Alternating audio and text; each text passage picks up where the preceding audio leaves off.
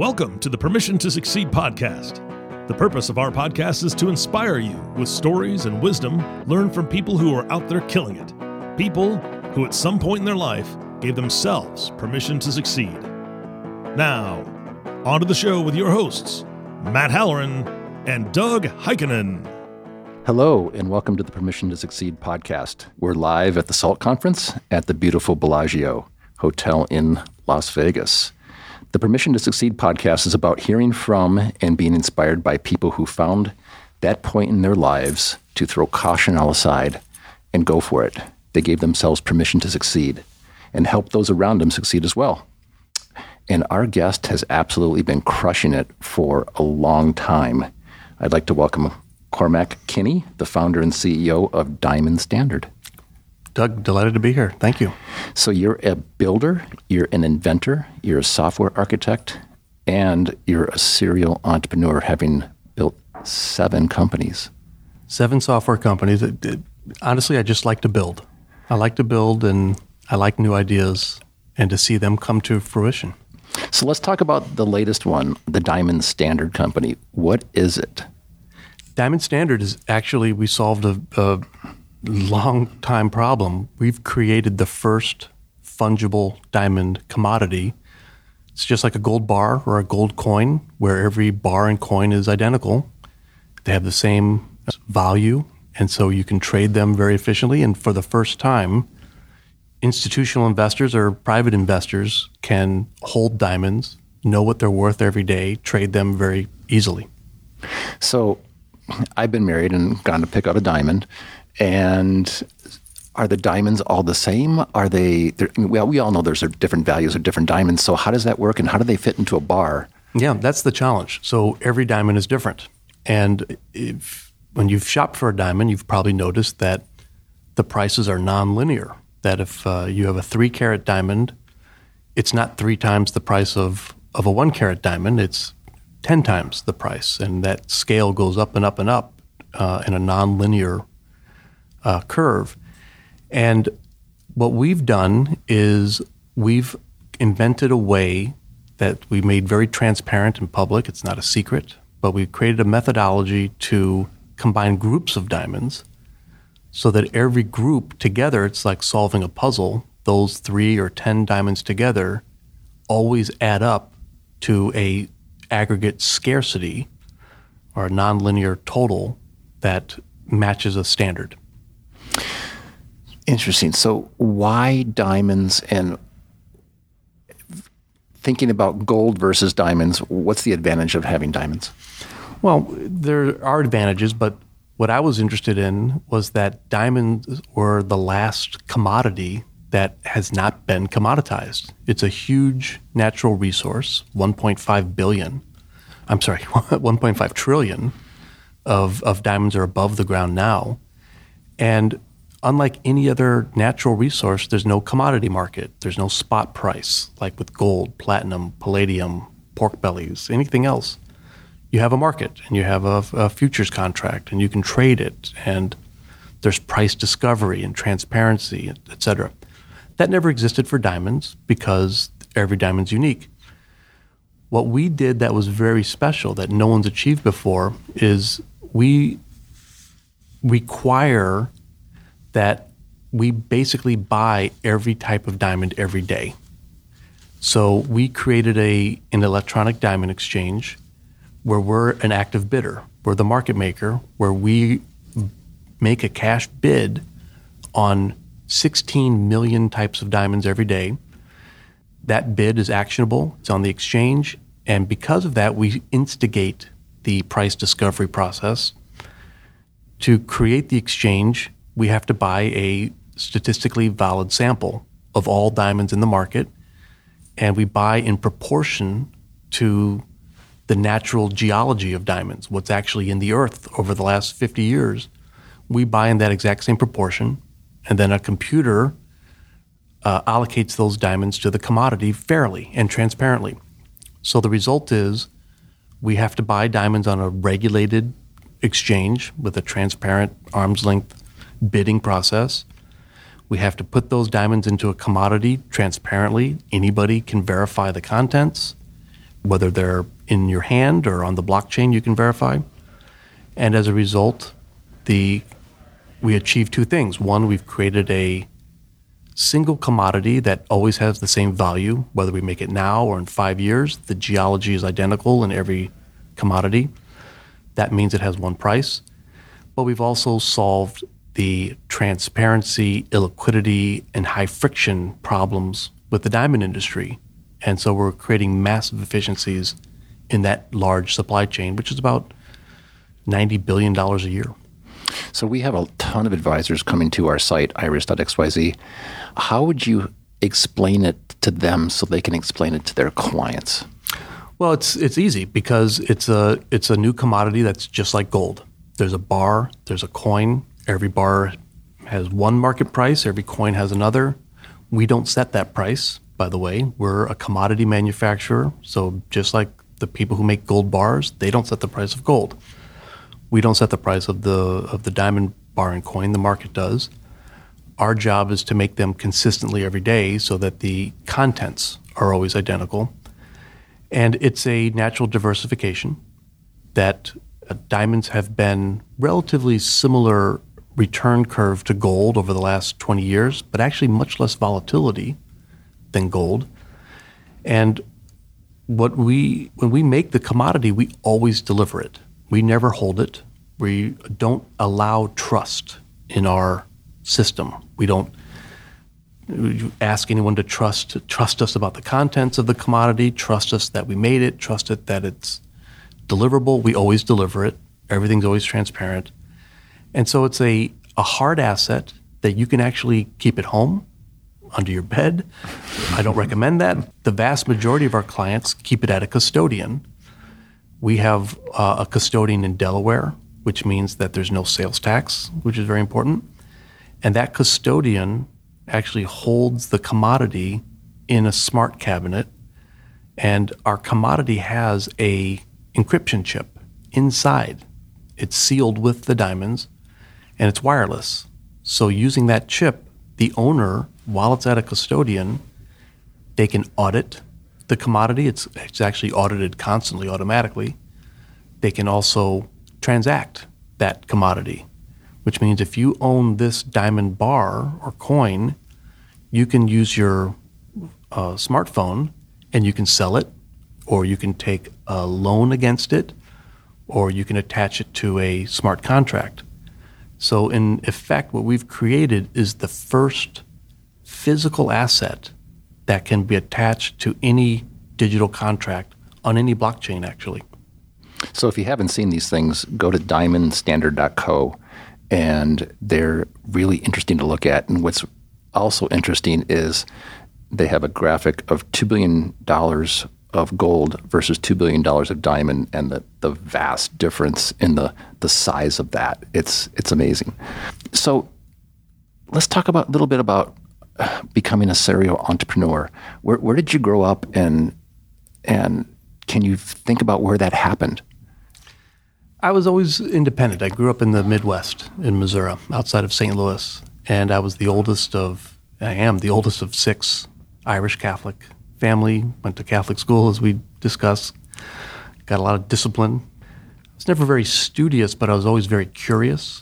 And I started my own lawn mowing service and driveway repaving in high school.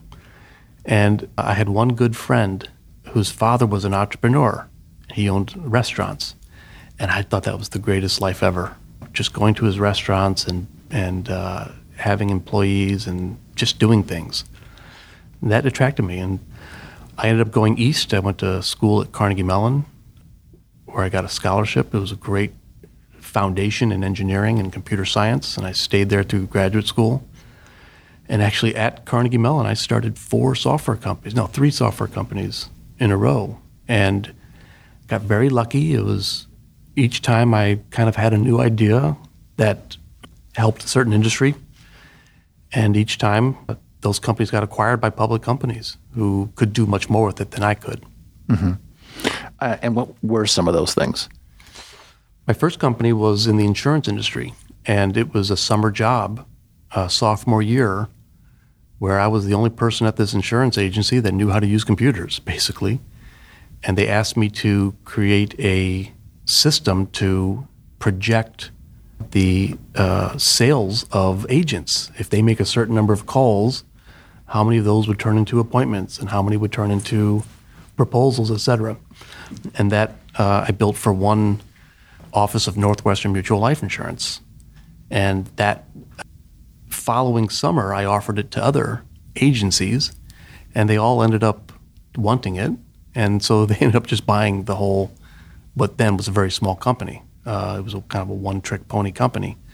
But that really got me started. That gave me a little bit of capital. That gave me a lot of confidence that I could build something, deliver it, and find a market. And then you got a chance to work with Rupert Murdoch because you invented Network Inc. That was a long step forward. In between that, my big first win was I built an optimization system, and that was a turning point for me. It was where optimization to this day is a big part of my career. But I had a lucky job scheduling production for H.J. Heinz, and for that I had just taken my first optimization course, and I built an optimization system that ultimately got acquired by Oracle. So that was kind of the big jump. But fast forward to Rupert, I had designed it's using social graph technology, which is, people are mostly familiar with LinkedIn, where you have a graph of your social connections. And I proposed, and I designed and had built a prototype for a social graph that was integrated into newspaper sites, and presented it to Rupert and News Corp, and we ended up doing a joint venture where we built and deployed that for News Corp and initially for the Wall Street Journal. And in the end, we were launching it actually on lots of newspapers, the New York Times, the Washington Post, Forbes, Fortune, Reuters, and others had expressed willingness to deploy it, but then Rupert decided he wanted to keep it exclusive, and so they ended up acquiring everything. So being part of a huge company doesn't seem to be your thing. Well, it was actually an incredible luxury. I remember at the time just picking up the phone and saying, I need 10 computers, and they just showed up. Yeah. And that was astounding. And the HR and the benefits. So in News Corp, I ended up recruiting internally 75 people, and they had those resources. He gave me an office space, and we were able to very quickly put together an organization. That was never possible when you're an entrepreneur starting up. So you left that, and what came next? So I'd been working on this diamond project actually for 5 years, and a lot of R&D. So during all that time, including with News Corp, I'd been working on this diamond research on how to create a commodity. Did a lot of patent work on that, et cetera, and development. But in the meantime, my wife is a very influential jewelry designer named Mimi So, and her company was previously part of Cartier. She was the first American brand in Cartier. So I've been interestingly exposed to jewelry, even though I'm my wife likes to joke that I'm the software and she's the hardware. But I launched a company in 2015 called Flaunt, F-L-O-N-T, and it's now the largest jewelry sharing company. It's very much like Rent the Runway, where anyone can borrow fine jewelry, and it's shipped to you via FedEx, and it's an unlimited collection that you can borrow. And if you love it, you can buy it. And we solved a really big problem in the jewelry industry, which is millennials like to buy everything on their phone. And jewelry is a high-touch sale. So Flaunt brings the jewelry to the clients, and it helps educate you and build that confidence. And ultimately, 10% of our members end up buying something for as much as for an average of $4,000. So it's a massive new sales channel for the jewelry industry. That's amazing. So each time you have one of these ideas, there's a process. There's the climb and the struggle. So talk a little bit about what that is and how you think about it, and you achieve it over and over again. So does it become easier?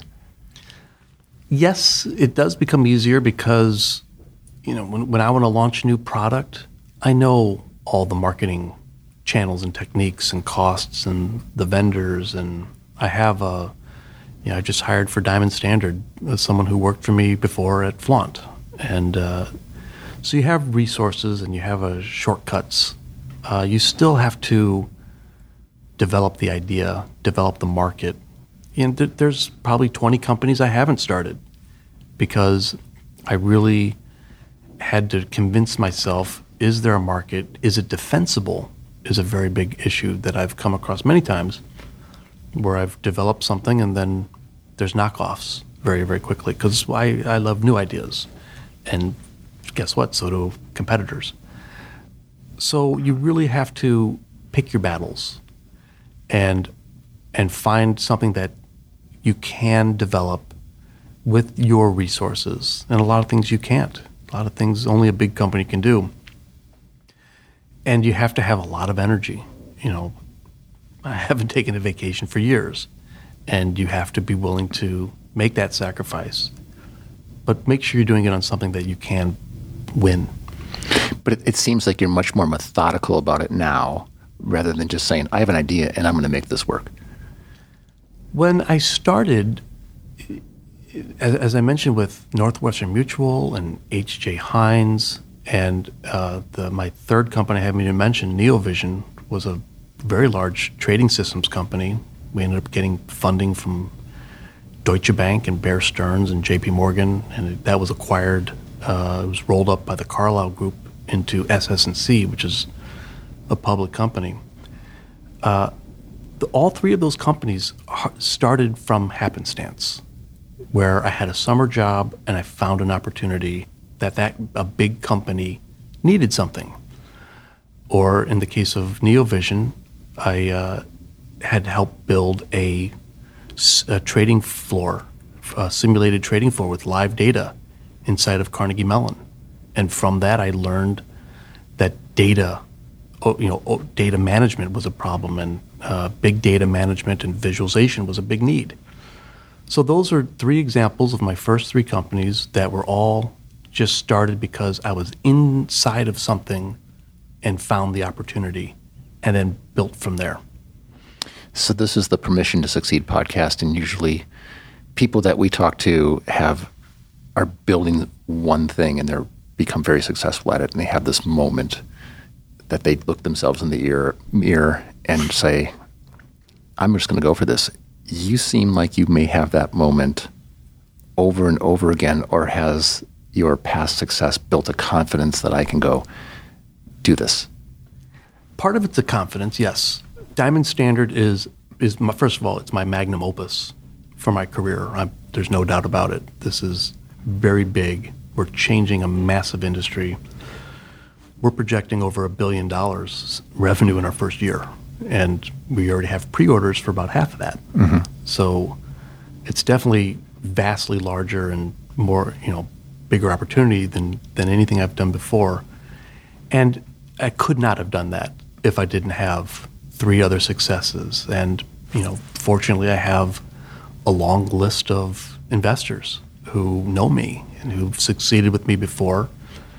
We have people like Jamie Dinan of York Capital, Glenn Kasher of Light Street. These are massive $10 billion hedge fund managers. And they are backing us. And having that ability to get capital is, can be insurmountable if you don't have that access and that experience and those connections and track record.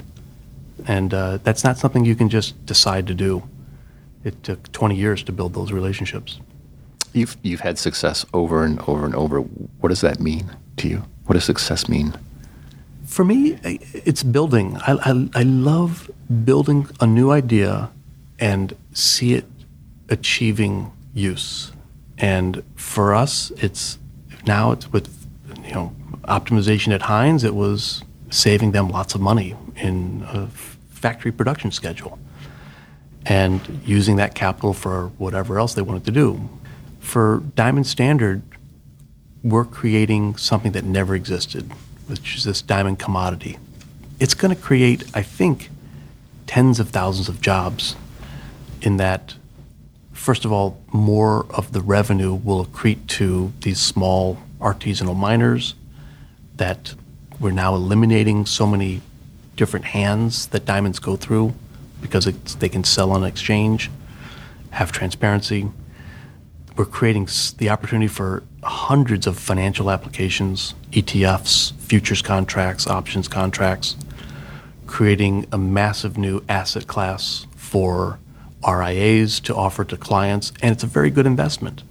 It's stable. I shouldn't give investment advice, but and I'm not. This is not investment advice, but as you can tell, I have lawyers. But it is something stable in this world of crypto and digital. The blockchain is a massive invention. It'll change a lot of things, but humans need hard assets so they can have a foundation of trust, and we're bringing that back into a digital asset world. So we'll get you out of here with this question, which is, being so successful and being a serial entrepreneur, what advice can you give other aspiring entrepreneurs out there? Well, this may be tough love, but you have to really know if that's right for you. And a lot of people, I've met hundreds and hundreds of entrepreneurs over the years who they're attracted to the idea. They may or may not have something new to offer, but they want to build it. You have to really be sure that you're not wasting your time. And I've seen it so many times. Someone has a good idea, but it's not great, and they invest years in trying to develop something where, even if it works, you can't protect it, or the market's not big enough, or you just really have to do your own research on yourself personally as well as on that marketplace and find something that is a real opportunity. Cormac, thank you so much for joining us today. It's been quite a pleasure. Thank you. My pleasure. For everyone at Iris.xyz and the Permission to Succeed production staff, we're so appreciative of the SALT Conference for having us here. This is Doug Heikkinen. Thank you for joining us. Are you ready to change the way you communicate with your clients? Are you tired of being the best kept secret in your area? Learn how to become a prolific online influencer, attract more ideal clients, and grow your business. Contact us today and see what the power of podcasting can do for your business. Click on the Contact Us link on our website at topadvisormarketing.com and set up a call to learn more. Follow us on LinkedIn and Facebook for more updates and information. This was brought to you by Iris.xyz, a platform helping financial professionals become better in business and life through new media and new voices. Visit them and learn more at Iris.xyz.